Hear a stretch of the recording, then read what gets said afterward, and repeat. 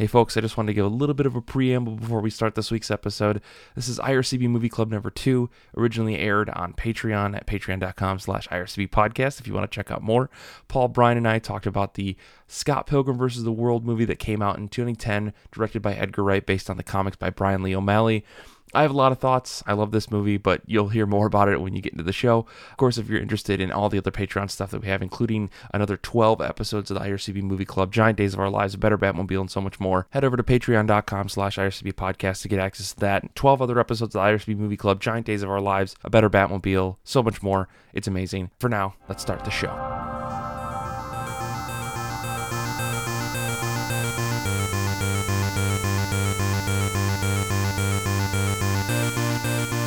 Hopefully you have your concessions all in order, your cell phones are turned off, and you've ceased the chit-chat. We're in the movie theater again for the I Read Comic Books Movie Club. I'm your host, Paul Jasley, joined once again by Mike Rappin. Hello. And Brian Murray. Hi there. And this time we are back again with another comic book adaptation film. This was chosen by our Patreon members, and they chose the 2010 adaptation of Scott Pilgrim vs. the World, directed by Edgar Wright, and adapted, of course, from the graphic novel series by Brian O'Malley. Guys, I have a confession right off the bat before we get too deep into this movie. This is the first time I've watched Scott Pilgrim vs. the World. But Paul, it's been out for almost a decade. How have you not seen this film? Well, I have a complicated history with Scott Pilgrim. Very briefly, and it's a one-sided relationship, really.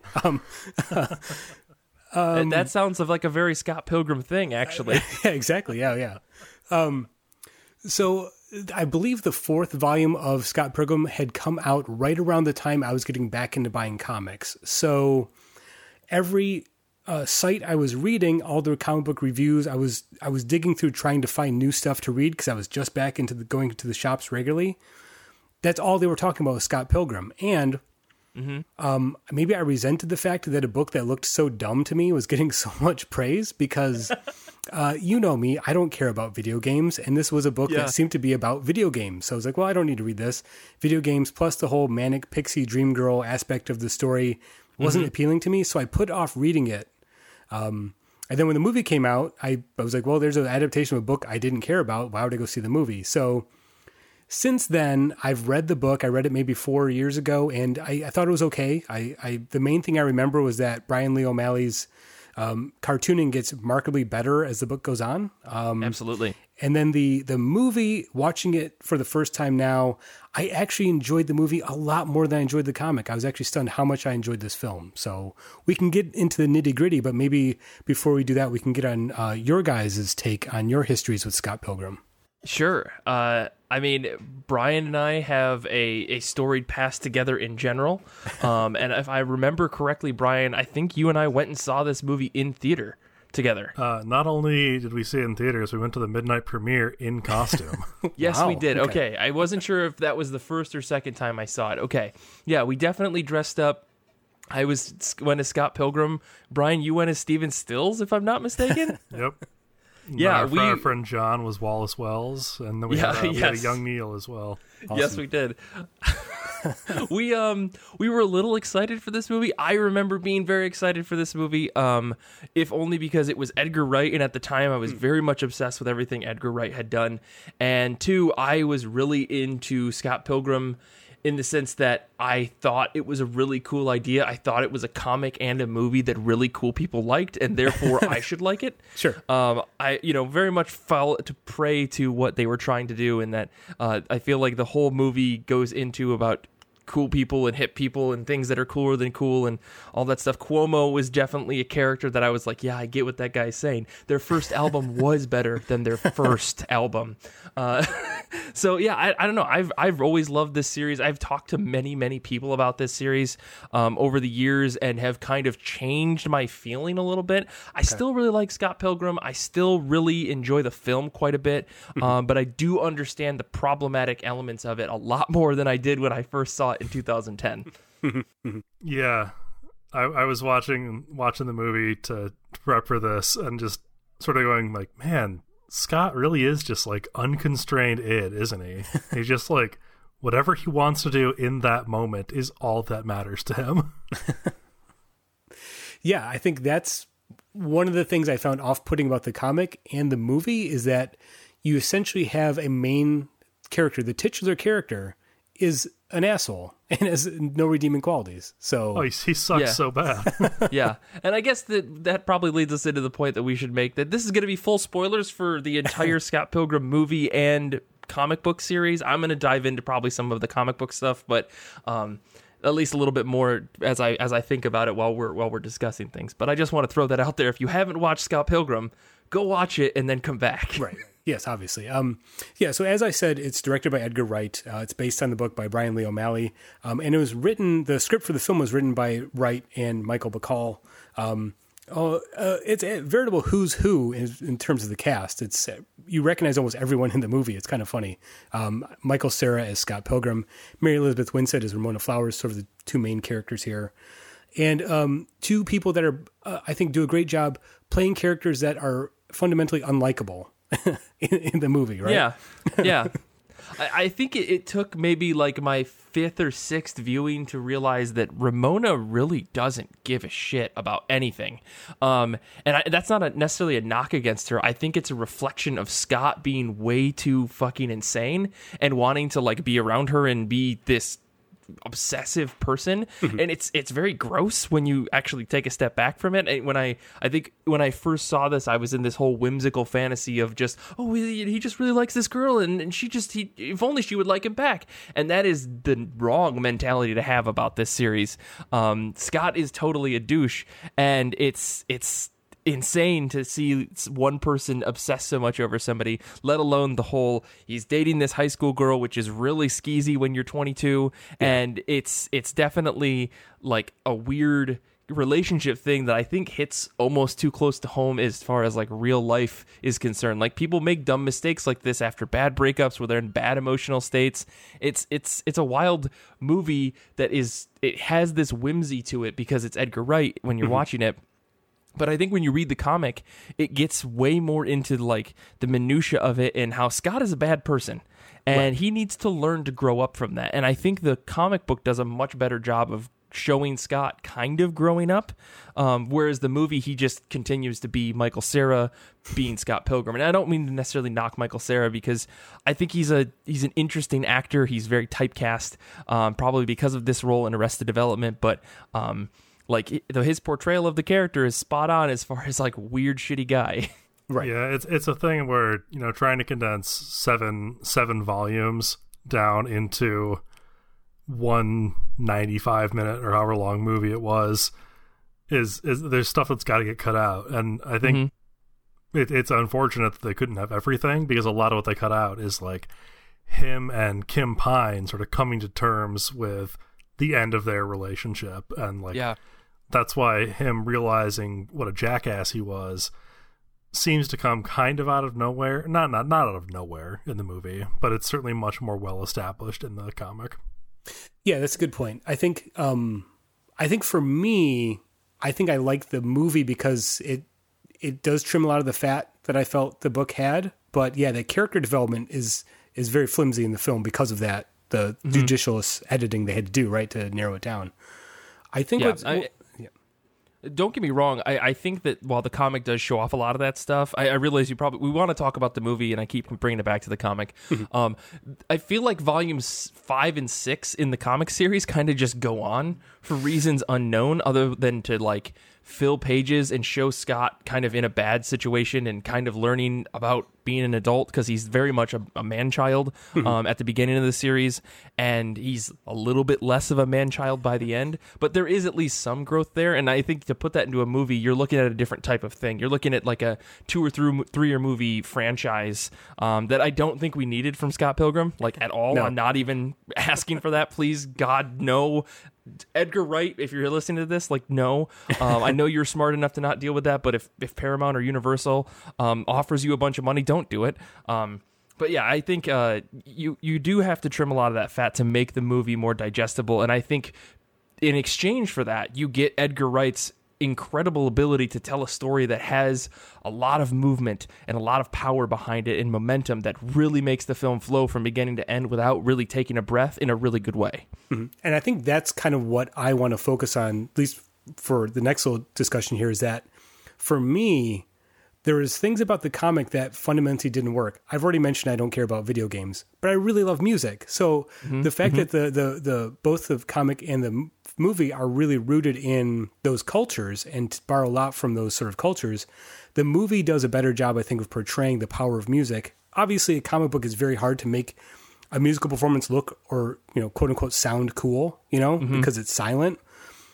That, I think, was the biggest strength of the film. The music is fantastic. The music director for the movie was Nigel Goodrich. He co-wrote a lot of the songs with Beck. And Sex Ba-Am, whatever. Sex Ba-Am, yeah.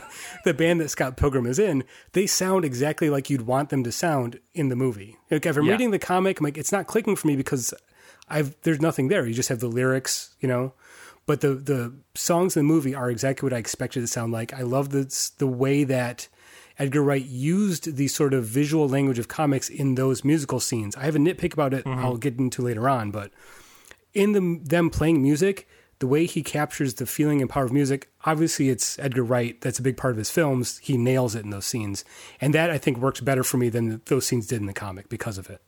Yeah, can we talk about one of the punchiest, amazing openings to a movie that's about music that you've ever seen in your entire fucking life? Like, I realize that a lot of this is heavily rooted in nostalgia for me because I loved the movie when it came out. I couldn't stop listening to the soundtrack after it came out. Like, I love that opening scene to death when they start playing music and you see the room stretch as just the power is emanating off of this little 3-person band playing shitty instruments in this tiny little house. Nothing in the world I've ever seen captures the feeling of like a really rough garage band really coming together in their sound for just a minute and a half because that's all the music that they can write. Better than this movie. I am still in love with the opening sequence of this film, if only because of that scene. I should say, if only because of how powerful that scene is to me. And it's still like that music starts, and I was watching it with headphones on yesterday, and I just couldn't get over how punchy that opening is. It really amps you up in a way that, like, the same way you would feel as if you were actually at a concert. And a lot of that has to do with Edgar Wright's just ability to show the music along with the visuals. It's incredible. Yeah, definitely. I think there's a lot of moments like that in the movie. I don't know if we want to go chronologically through this, but even the scene, where Scott is going against Todd and they're doing this bass-off thing where yes, which is very corny, but like, oh my gosh, how cool is Scott gets thrown through a window and then suddenly you just see this like D D D D D noise coming from the blackness. Like, come on, how fucking cool is that? I do remember in the comic he was supposed to be playing the Final Fantasy battle music. Yeah. On his bass, which I guess they would have had to pay for. So yeah. That was something I was curious about. I still am curious about how they got all of the various like Nintendo sounds, and you've got Scott playing the Final Fantasy song at one point into the movie with I wonder what the licensing was like, because it super worked for someone who's like kind of a video game nerd, especially when it comes to Nintendo stuff. And I really enjoy the way that Edgar Wright just sprinkles all sorts of things in like that. I think without it, the movie would have been less than, and in my opinion. Yeah, there's so much like blink and you miss it in this movie. Like I still I was watching it earlier and I saw stuff that I never noticed before. Like in the fight with what's his name? Patel. I can't remember his first name. But when they're fighting, you get the little like comic book impact lines coming off of their arms, like when they block each other. And I never noticed that before. So that brings up maybe my kind of nitpick with the film, or one of the reasons I avoided watching it for so long, is that I think initially when I was watching the trailers, it looked like Wright was playing to that card of, it's a comic book movie, we got to throw in sound effects and, animations. It looks like he was playing that card too heavily. And I don't think that's the case really, because the film is using the language of comics and video games as a metaphor for dealing with the baggage of your relationship, which is essentially what the story of the movie is. it makes sense to be over the top, especially in those fight scenes and the music scenes, right? Yeah. Well, the thing that just a really quick touch on that. The funny thing about the fight scenes and stuff is that Scott is for some reason able to just fight all these people, right? It's just Right. It's not explained if I'm remembering correctly. But in the comic, I think at one point somebody calls out the fact that Scott used to be this like amazing fighter of some kind, like back when he was a younger kid, and that's why he's so good at fighting all these bad guys. I think a little throwaway line from like Kim or something would have made that work a little bit better. But again, that kind of brings up the history that is buried in this movie that doesn't exist. Of Kim and Scott's backstory where they dated for a while and he broke up with her, and it was a very bad thing for both of them. Like Kim gets an entire massive storyline in the comic that really like fleshes her out and really makes the understanding who like Scott is, who she is, a lot stronger. And it's unfortunate to not see that in the movie. And again, we realize we got to cut things for time. It makes sense. Yeah. But I really enjoyed that in the comic, that you actually got to see that flip side, that before time, before Scott was this kind of dumb man-child that he is, and instead was an acceptably stupid teenager. Yeah, he was as dumb as you're allowed to be during that part of your life. Exactly. Well, I guess what's interesting is I know that what the comic is, and I mean I remember enough to kind of know that, but like if you're going to the movie cold, it would be easy to sort of see the fight scenes as purely imagination. Like how much of this movie would you just assume is happening in Scott's head versus in real life, right? Right. It could just be imaginary, and I think that's most people aren't bursting into coins after they've been headbutted, you know. Right. So I think that's the way I'm sort of viewing it, and that's why it works better for me than the comic in that regard. So I guess the point I want to quickly make though is that it's a very fine line that films that adapt comics have to make. How much do you make it look like the comic versus how much do you actually adapt in the adaptation? Sure. And I think that's one of the things I want to explore as we go on with this series of film reviews we're doing here, where if you go too far one way, it becomes Watchmen, it becomes Sin City, where it's just like you're just putting the page on the screen. There's no adaptation or filtering of the material. Sure. So what's the point? And this movie walks that fine line very well. I think, like I said, the fight scenes, the music scenes, that's done to enhance, like adding those visual cues of the sound effects enhances all those scenes. Mm-hmm. When it's just done to illustrate a doorbell or a phone ringing, that seems gimmicky. So that seems nitpicky in my regard, but like I think there's elements, for the most part, the movie handles that well, and it adds to the scene, and it makes it not feel like, oh, it's just a comic book adaptation, or there's something more going on to the scene. Whereas just having every single doorbell, you have to have the doorbell spelled out on the screen, that feels gimmicky, and it's just like, don't forget this is a comic, guys, which is unnecessary, I think. Yeah, I think that's a fair assessment. It's a gimmick that I enjoyed, so I don't have the same feeling towards it, but I definitely see what you're saying. I mean, it could just be being super nitpicky in my regard. So yeah, I don't know. So. No, yeah, I was gonna say I don't think it is. I think it's a little unnecessary in some places. Like I think it's a cool visual. In a lot of places, like I was saying, the D thing during the base fight, like that super works. But then you run into things where Scott walks into his apartment in the dark near the end of the film, and he flips on a light switch, and there's a click in white on the black before the light turns on, which is a whole other thing I want to talk about. Light in this movie is probably one of the coolest things. But beyond that, some of that stuff is a little superfluous. Some of it is very much like, hey, this is kind of a cartoon in real life. And I can see how that takes away. But at the same time, I think that it's almost needed to remind you constantly that this is a very cartoonish thing that's happening. Like the whole movie is very cartoonish. So to try to put a layer of seriousness on it is almost... I think unnecessary, because Scott Pilgrim isn't necessarily supposed to be a serious film in that regard. I think it is about like character growth. It's about like how the way you treat people always it can come back to bite you. You should all that kind of stuff. But the message I think is a little lost in this film because the end of it is very odd. Like the whole the guy gets the girl in the end, despite all of this stuff, is kind of weird to me. And I know that the reason why it probably feels a little clunky is because when the film came out, the seventh and final volume hadn't been written yet. And I'm sure that, Brian Lee O'Malley working with Edgar Wright had like a discussion about here's how I expect it to end, so on and so forth. But I have a feeling, and I maybe I'm misremembering this, but I think that Brian Lee O'Malley, he was still on the fence about how he wanted the series to end. And I think there was a hard decision between three endings. 1, Scott ends up alone. 2, Scott ends up with Ramona. And 3, Scott ends up with Knives.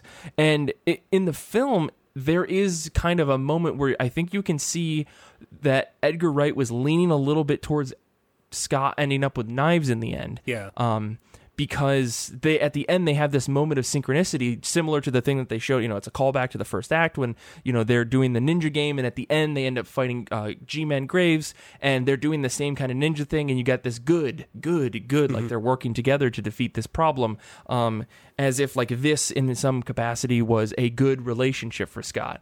And I think maybe you can take that a couple different ways, but at least on this viewing, that's the way that I took it. And then at the end, Knives says, "Go get her." Like you've done all this stuff. Like you should go get her. And I don't know. It could have gone the other way. I think that there's a Blu-ray deleted scene where Scott ends up with Knives somewhere. I don't remember because I never owned the Blu-ray. But yeah, I don't know. There's a weirdness to it that I think is like I wish that they had waited for the final volume to come out to know what the author's intent was with their story before they made the film. But I realized timelines don't necessarily work like that. Right. Yeah, and I think it's easy to see that because Scott and Ramona's relationship gets almost no development. I don't think in either the comic or the movie. Certainly not in the movie, but I haven't read the comic since college. If I remember correctly, in the comic, they do have a few more moments of like togetherness where they kind of work on their relationship, and they're actually kind of dating between fights, right? Because if I remember correctly, the comic, the Katsuyanagi twins fight is like happens off scene, like it happens or off panel. I think Scott is fighting them while Kim and Ramona are talking on a balcony, and like so the fight's happening and there's crazy shit happening in the background, but there's like a development between Kim and Ramona that gets fleshed out in the comic because their friendship / relationship is very marred because of the way that Kim feels about Scott and the way that she feels about Ramona because of how Ramona is just sweeping in. But again, that's more comic stuff. I don't think it would fit in the film, but right, yeah, there is a little bit more fleshing out in the comic, I guess is what I'm trying to say. And I guess, I mean, maybe just to jump to the ending quickly here is the final act kind of doesn't work for me for the reasons you were saying, Mike, is that it's that last fight we has with G-Man Graves. I mean, that's good. And then obviously you get the payoff of the whole idea of the film is that he's fighting all of Ramona's evil exes. He's gaining, heart, self-respect. It's all about dealing with the baggage of past relationships, right? Through the lens of video game language. And then you get a callback to Knives and Scott playing the ninja game with the Nega Ninja when Nega Scott shows up. And nothing happens. Like I don't remember exactly how the comic ended, if the Nega Scott character is a payoff or if they actually fight, but that not going anywhere feels superfluous in the film. Like, why have that show up at the end? And then, yeah, like you said, like him ending up with the girl, like in that end, you really don't see Scott and Ramona have any development, right? They still feel like the same characters that the movie started with, even though we're told that they must have grown, or they say that they've grown, right? Yeah. Which I don't know. It's weird because it feels like there's maybe an extra scene that was needed to kind of complete the film a little bit more. Yeah. But I couldn't put my finger on it as to what exactly I would need for it to feel better. You know what I mean? Yeah.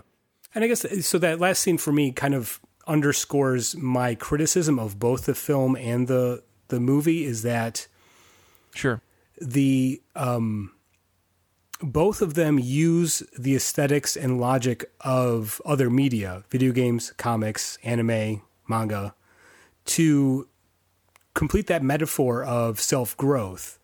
The problem is the characters still feel hollow. They kind of feel like a collection of cliches rather than fully developed characters, even at the end of the movie, right? There's no growth there. Yeah.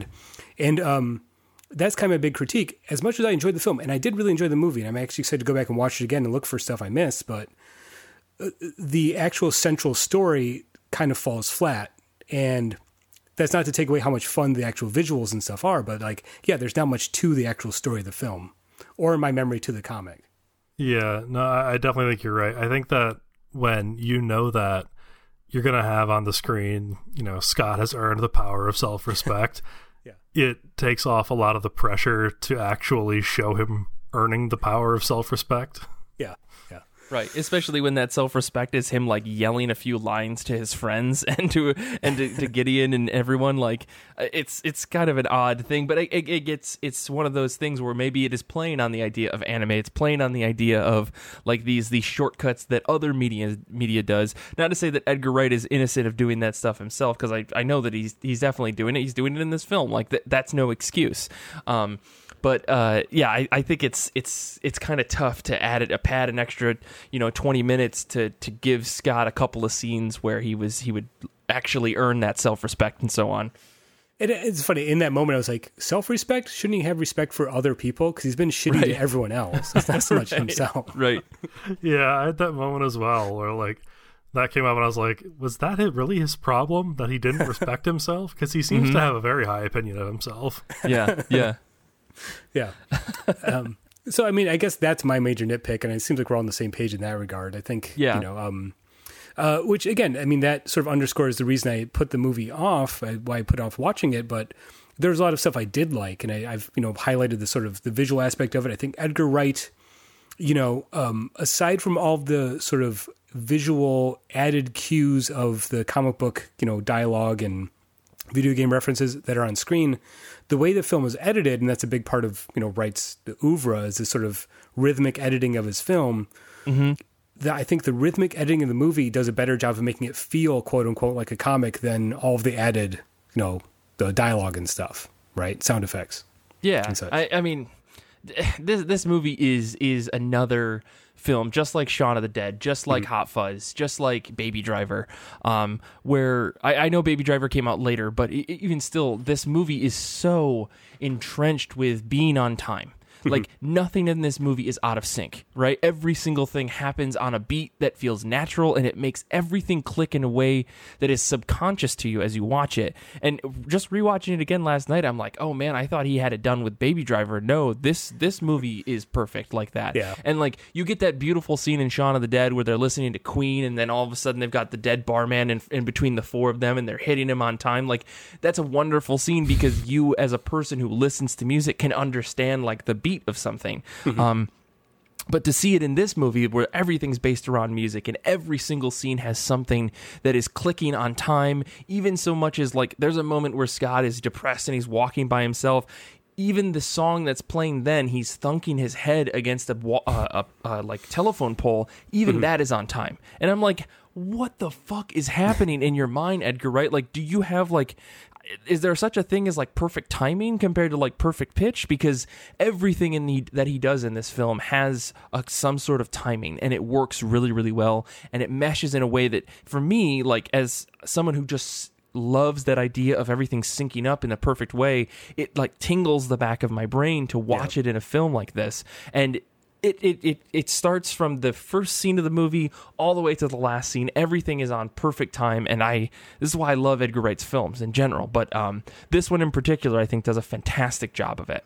And it's interesting, the scene that actually stood out for me was the first time Scott and Ramona hang out, when they're just walking together through the park, because it feels so rhythmically different. It's longer shots, there's all sort of these aerial shots of them looking down from above at them. It's a different pace than the rest of the film, which gives that scene a resonance that maybe it doesn't earn, but it stands out because it looks so different from the rest of the film, Well, I mean, that scene in particular has a weird pacing, but go ahead, Brian. I was just going to say, it gives you the same awkward feeling of being on a first date, in a way. Yeah. Totally. I wouldn't be surprised if you got behind the director and editor's chair and looked at that. They said, no, we intentionally made that scene off compared to the rest in order to kind of mess with your brain for a moment. I wouldn't put it past Edgar Wright to do that, and his editing team. Definitely, yeah. I do want to highlight some of the performances. I already mentioned Michael Cera and Mary Elizabeth Winstead. I think her in particular does a really good job because, again, my initial impression of the comic and seeing the trailers for the movie is that it's just a generic, quote unquote, manic pixie dream girl, cliche that was so popular in the early 2000s. Listen, I love 500 Days of Summer, and you back the fuck off, Paul. Oh, God. That was a point of contention between Mike and I. Well, I think I'm on your side, Brian. So, but I think, but again, when you finish the movie, you realize that she's kind of just as shitty as Scott is, right? They're kind of like meant for each other in that regard, and that she doesn't bother to mention any of this background to him, right? Yeah, it's weird because I think like they're both incredibly protective of their past, and I think they both keep saying, "Oh no, it doesn't matter, it doesn't matter." But as the film goes on, it's clear that that stuff really matters. Like it truly is affecting them, and it needs to be communicated. Yeah. I mean, like a lot of movies like this, I think the communication is the core problem, right? This is how we get in Arrested Development because it's just lack of communication. Mm-hmm. But I think in this movie, it's much more subtle than that. They both keep saying, "Oh, no, it's fine." And that's what everybody says to people, right? When you meet someone for the first time, you "Oh, no, don't worry about my past. It's not a big deal." But it truly is. And it's something that if there is a problem or something that you need to tell somebody, you just need to tell them. But anyways, I'm going to get off my soapbox here about this. I got thoughts, guys. Yeah, no, the IRCB Couples Therapy podcast will come later. Yeah. I think you're right. I think obviously the whole point of the movie is getting over the awkwardness of unpacking that baggage in front of other people and to yourself, right? It's just that I think you don't actually see the payoff of what they learned, right? The movie ends before you see that they've grown. Mm-hmm. You don't actually see the resolution in that regard. Yeah, I definitely get the feeling that Scott and Ramona broke up like 4 months after the end of this movie. Right. Sure. Yeah. Yeah. And there is that creepy, way that he is stalking Ramona right away. Like it's very icky. The first interactions that he's having with her and just tracking her down. It's very Stalker-esque, you know. Yeah. I think Michael Cera does a good job with that stuff. He makes it feel skeezy. I mean, I think that's a testament to his performance. So, right. But again, I think she does a fantastic job, especially in the movie when you can tell it's not so much that she's distant or aloof. It's she's uncomfortable facing herself as much as she is facing, Scott. So, yeah. I mean, I was going to say, the other thing that I wanted to call out is I love some of the other performances, Paul. I don't know if you were going to dive just into that, but like Kieran Culkin and Ellen Wong play these just fantastic characters. Like Kieran Culkin, such Wallace Wells, right? Yeah, he plays Wallace Wells, and he is just an insane person throughout this film. But like, I wouldn't have wanted him to act or be cast in any different way because, quite honestly, that is Wallace Wells to a T in the comic. He's this jester, almost pixie-like character that just kind of pops up all over the comic, and he does the exact same thing in the film, and it is wonderful. Yeah, that is actually the character I kind of remember the most from the comic, liking and being surprised how much I like that character. And I think, the performance nails it. Overall, the casting is flawless, I think. You mentioned Ellen Wong as Knives Chow. Yeah. Which could be a very one-note character, but she actually brings a lot to that performance. at the end of the movie where she kind of like, has this, she's way too well adjusted for a 17-year-old, I think, to the end of the movie, like, Scott, go ahead. But I think her performance sort of earns that. It's really nuanced in a way.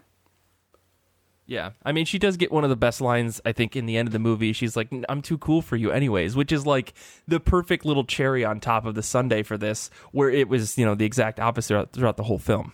Right, yeah. And so the 7 deadly ex-boyfriends or exes that Scott has to fight, I liked, obviously, Chris Evans and Brandon Routh. Like, yeah. They are like scene stealers, I think. They're so good in this movie because they really do, chew the scenery, go over the top, lean into the absurdity of it. And for me, it totally worked. I really love both of those scenes a lot. Yeah, I mean, the whole scene with Brandon Routh and the vegan police just slayed me. Dude, I for the longest time, I feel like I would just say to someone, like, "It's milk and eggs, bitch." Like, it's so stupid. Correct me if I'm wrong on this dumb piece of trivia. Wasn't that like the guy who played the Punisher originally? Yeah, Yeah, the Punisher from like Marvel's 2001 film, I think. Yeah. I mean, and of course, like the Chris Evans scene, I think is my favorite Evil X fight, and I know it's number 2. But like, man, oh man, Chris Evans going from this role to Captain America. I mean, I know that Chris Evans started in like Not Another Teen Movie, like he played that like shithead high school guy, and Johnny Storm. Don't forget, he was Johnny Storm. Yeah. Oh yeah, he was also Johnny Storm, but it's still shithead high school guy. And I feel like he was maybe worried that he was going to get typecast, and of course he ends up being Captain America. And don't worry, you're typecast, bud. But like I think his performance is so over the top, and that whole scene is really, really fun to me. I think it's probably my favorite fight in the whole film, just because of how goofy it is, right? Like you've got all these stuntmen, and Chris Evans, he just gets these wonderful lines. It's just like, I let him do the long shots when I want to get blazed in my winning. Like, right. I still remember this shit because I thought it was so funny. There's just lines from this film that stick in my brain, but that scene in particular is probably one of my favorites. Yeah, I agree. I love the whole like Scott Pilgrim defeating all of the stunt extras like off screen, that stuff. It's just, it is, that stuff leans into the absurdity of it in a way that I find really endearing. So, and I mean, this movie has like almost a murderer's row of actors in some way, right? Like Right, we've got Anna Kendrick. I mean, this is all before a lot of these people were huge stars, right? Anna Kendrick, Chris Evans, Brandon Routh. I mean, he'd been in a bunch of other things. I think he was had been Superman at this time, and then he kind of had to hide away in the shadows. But I mean, Allison Pill, Aubrey Plaza, Jason Schwartzman, who had already had a pretty storied film career, but like. This movie's just got a ton of people in it, and I can't even believe it sometimes. Mae Whitman also in this, co-star on Arrested Development with Michael Cera, which I thought was pretty fun. Yeah. I remember being really excited about that actually when she was cast in the film. Well, it's funny and you then bring Brie Larson, Yeah, exactly. It's funny. I was watching the movie. I'm like, then when they show like, what's her name? Nat Envy Adams, yeah. Envy Adams. I was just the whole time like, who is that? Like, I know who this is. I just couldn't put my finger on who it was until I, looked it up. So yeah, she's great in it. Funny you bring up Jason Schwartzman because, I'm a little bit older than you guys. So my sort of high school coming of age romance movie was Rushmore. So that was the movie that clicked for me, right? So yeah. And then when you go back and rewatch, you're like, boy, that main character really is a shithead. So like the fact that Jason Schwartzman is kind of like redoing that character to the logical extreme in a sense, like kind of like was hilarious to me. Kind of what his Rushmore character could have grown up to be. Right. Yeah, exactly. Yeah. So, oh man. Yeah. Could you imagine this movie directed by oh geez, what's his name? Wes Anderson? Wes Anderson? Because that'd be a whole different experience, right? I can't imagine this movie directed by literally anybody else. And I think that's kind of the strength of the film. Like, as I've been sort of nitpicking the story, I think in terms of an actual movie watching experience, it's incredibly fun. And it's because of the direction and the obvious love that Edgar Wright has for this material. So it all comes through when you watch it. Yeah, I mean, you were talking about like little Easter eggs, like going back and rewatching it. I mean, I've probably seen this movie a dozen times or more, and I feel like still like every time I come back and I find something new. Like the moment where Scott realizes that there's evil X's and he's walking down the street and there's all these X's hanging over him and he rips off his shoulder patch, which is an X-Men thing. I mean, that's not necessarily subtle, but like throughout each of the scenes that Scott is fighting someone, you can find the number that X is, right? Yeah. So when he's fighting Todd has a number 3 shirt on. When he goes to fight Lucas Lee, there's a big number, it's like set number 2 sign that's above them as they walk into the scene. When he's fighting Roxy, they walk into a club and it has a big number 4 above it. Like that happens as the movie goes on. I really fucking love just the little things that Edgar Wright is sprinkling in if you're paying attention. And they're all over the film with various different things. Like even the 7 X's on the phone number, I think that actually came from the comic, but like because Brian Lee O'Malley was also throwing that kind of stuff into the comic, but to see Edgar Wright try to bring that over into the film and use film specific ways to show that off, I thought was really fun. And I think that's really interesting to me because I said the film walks a fine line between trying to look like a comic and just adapting the source material. So things like that, obviously there's the recurring thing in the movie where he puts the name of the chapter on different scenes, right? Yeah. Which, once I figured that's what was happening, it made sense to me. And then, like you were saying, like having the sort of big four, which probably was in the comic, but doing it in a way that's more subtle in the film helps correct that sort of balance problem I was having with other aspects of the film. So yeah. I also want to say that the whole Stephen Stills young Neil joke is the dumbest joke, but it always cracks me up. That the fact he's making reference to Stephen Stills and Neil Young. Yeah. That's always funny to me. So the one other thing I did want to point out that I noticed probably a while ago, but I loved it again as I was watching the film, was the way that Edgar Wright does lighting in this film, where instead of doing like fades and stuff like that, he'll turn off the lights in a scene. Like even in the background, like they're at the party at Julie's house and she starts to yell at Scott and you can see the lights in the background fade. It's not a CG outline of her head. It's the lights behind her fading. They had a spotlight above her and it creates this ominous feeling that's just fantastic. And when the lights go out later at the end of the party, when they're changing scenes, you hear people, oh man, like the power actually went out. There's a big like ka-chunk noise as the lights actually go out. And they do that throughout the film when they need to highlight something or they want to show a different tone of light, rather than, I think, fading away or CGing in like blackness around people. They literally turn off lights and you can see them dimming in the background after they've been running for so long. It's a really small practical effect, but I think it adds like a layer of thought to the filmmaking that you don't see in a lot of other films. It probably would have been easier to adjust something like that in post, but it shows the craft again, like the attention to detail that Wright and his crew had going into this film and how they were going to portray things in advance. They're thinking, oh, when this happens, someone starts to speak, fade the lights in the background. Right. Like that's a level of like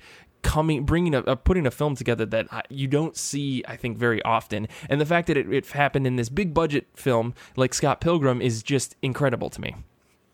Well, yeah, that's interesting. There is an interesting balance between how much this is actually practical effects versus that post-production stuff. And I think to have a movie that has so much obvious post-production stuff put on the screen, to have those sort of real noticeable physical effects happening gives the film a unique feel. So yeah. So I guess my big question here is, we talked about Ghost World being a successful or unsuccessful adaptation of the comic. What do we think about Scott Pilgrim? Is this a successful adaptation of the source material? Or maybe a better way to put it, does it replace the source material or does it stand on its own, alongside the comic? Maybe a better way to phrase that. I mean, I think it was an excellent adaptation. I think that it does a good job conveying the same feelings of the comic. It gives you the same mood, the same tone, but the comic is in no way, shape, or form required to enjoy the film. Sure. Yeah, and I'm on the same boat because, again, I already said, like, I have a complicated relationship with the comic. It didn't work for me in a lot of respects. The film, I can nitpick, but as an adaptation, I think it succeeds really well. I think it streamlines the story and it stands alongside the comic. So if you want more of that background between Kim and Scott, it's all there for you when you read the comic, and they can exist, happily, together. Yeah, I completely agree. I think this is a very successful adaptation. I think to take what you could out of a 7-volume series and condense it into one movie without really losing the same feel, for the most part, I think is quite amazing. I think that's a testament to, the writing team, Edgar Wright and Michael Bacall working together, working with the rest of everybody else. I think to capture a lot of things, like Brian Lee O'Malley's work is sprinkled throughout the entire film. All the little flip overs that they did, all the drawings that Stephen Stills has, all to me they're all clearly Brian Lee O'Malley's work, and it's clear that he was very much involved in the production in a lot of ways to make sure that I think the film had the right feel for it, and it also goes to show Edgar Wright really cared about the source material. I think you talked about that earlier, Paul. Yeah. So on the whole, I think this is a very, very successful adaptation. I think if you hadn't read the comics, you would have just as much fun and in the jokes and the humor and all that other stuff as you would with the comics. I think that, source material, and in the movie, there is like a level of pretentiousness that kind of goes into it. Because if you read Scott Pilgrim and you're not well versed in all the music and all the random shit that he throws in, because he's very cool and he's very, very cool and he wants you to know, you still feel that, I think, watching the film, and maybe that was intentional, maybe it wasn't. I've read other Brian Lee O'Malley's work. I think that he just is into stuff that he thinks is cool and throws it in a book, and to me, I think that makes it cool because I don't know about it. Maybe that's just my interpretation of the source material, but it's the same feeling between both, and to that I say it's a successful adaptation for sure.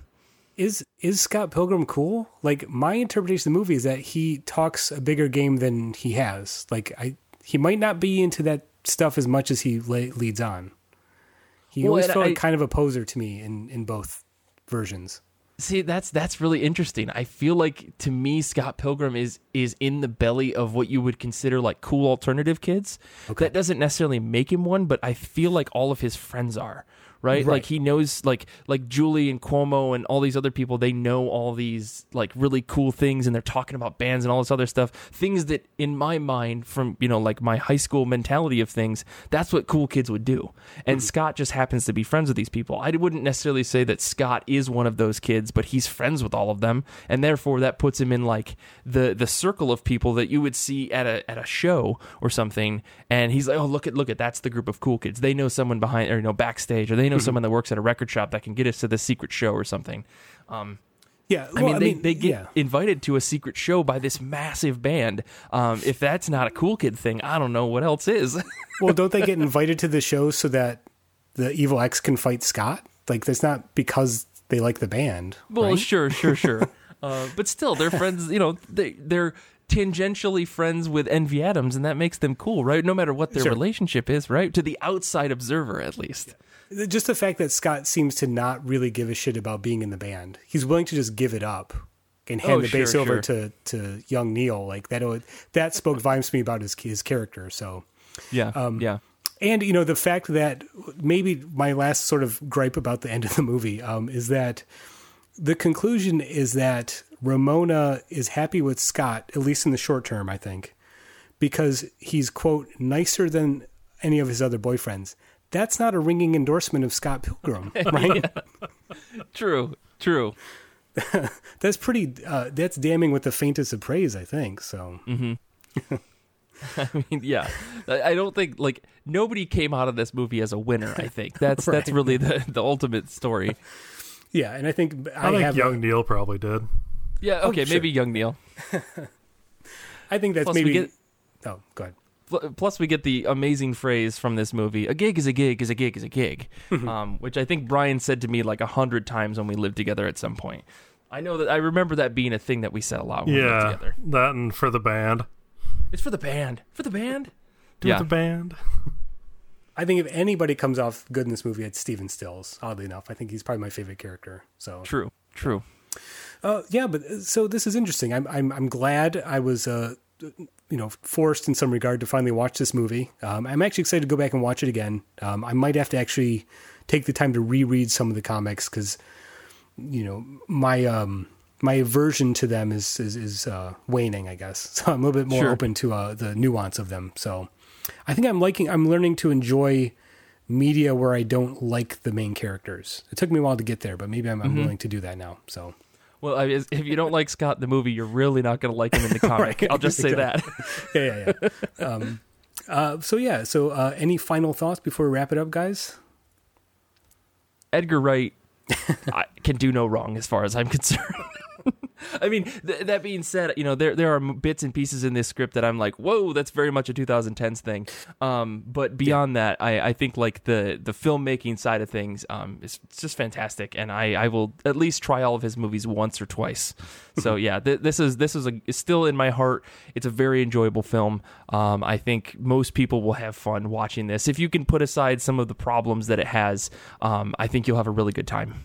Yeah, and coming into it as somebody who doesn't normally pay attention to things like video editing in movies, I mean, the fact that it was so pronounced and so good that I couldn't help but notice it, I think is definitely a point in its favor. Yeah, Yeah, good point. I think the craft of the film and the way it sort of, adapts the language of the source material in an interesting visual way. It's a very fun movie to watch. Yeah, nitpicking aside, it's quite a ride. Plus, you get a T-Rex song on the soundtrack, so I'm in. So there you go. We didn't really. I actually want to ask you one last thing, Paul. I know we're trying to wrap up here, but what are your thoughts on Beck? I mean, because Beck did a lot of work in the the Sex Bob-omb songs. Yeah. A lot of the quote unquote original songs in this. I really got to know, as someone who is more of a child of the '90s, I think, than some. What are your thoughts on Beck, my dude? I was a huge Beck fan. In high school and just after high school. Odelay was a big record for me, all that stuff. There was a period where I kind of fell off listening to his stuff, probably after, the early 2000s. But as a teenager, early 20s, Beck was very much my shit. So, yeah. Gotcha. Okay, because I know that the gap between fans and not fans is vast. So I just wanted to know what side of it you fell on. Yeah, no. I think it was one of the first concerts I went to. I think was Beck. Yeah, back in. Very cool. Yeah. So I mean, I'm a loser, baby. So exactly. Yeah. Yeah. I remember hearing that song for the first time on the radio. I must have been 11 or 12, and that was quite a moment for me. I'd never heard anything like that before, so I got no qualms with Beck. So. I'm glad. Cool. I was surprised to see him on the soundtrack. I think, he wrote some fantastic songs for Sex Bob-omb. So, thank you for joining us in the theater again for this edition of the I Read Comic Books Movie Club. As I mentioned, this film was chosen by our Patreon supporters.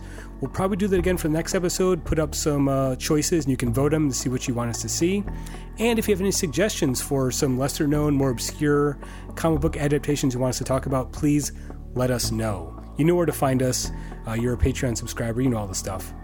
I want to mention Infinity Shred is the best, and they do the music for all of our shows. Xander is a wizard who also edits all of this stuff. I want to thank Mike and Brian for joining me in the movie theater this time, and you for listening. Until next time, comics are good, sometimes movies are, and so are you.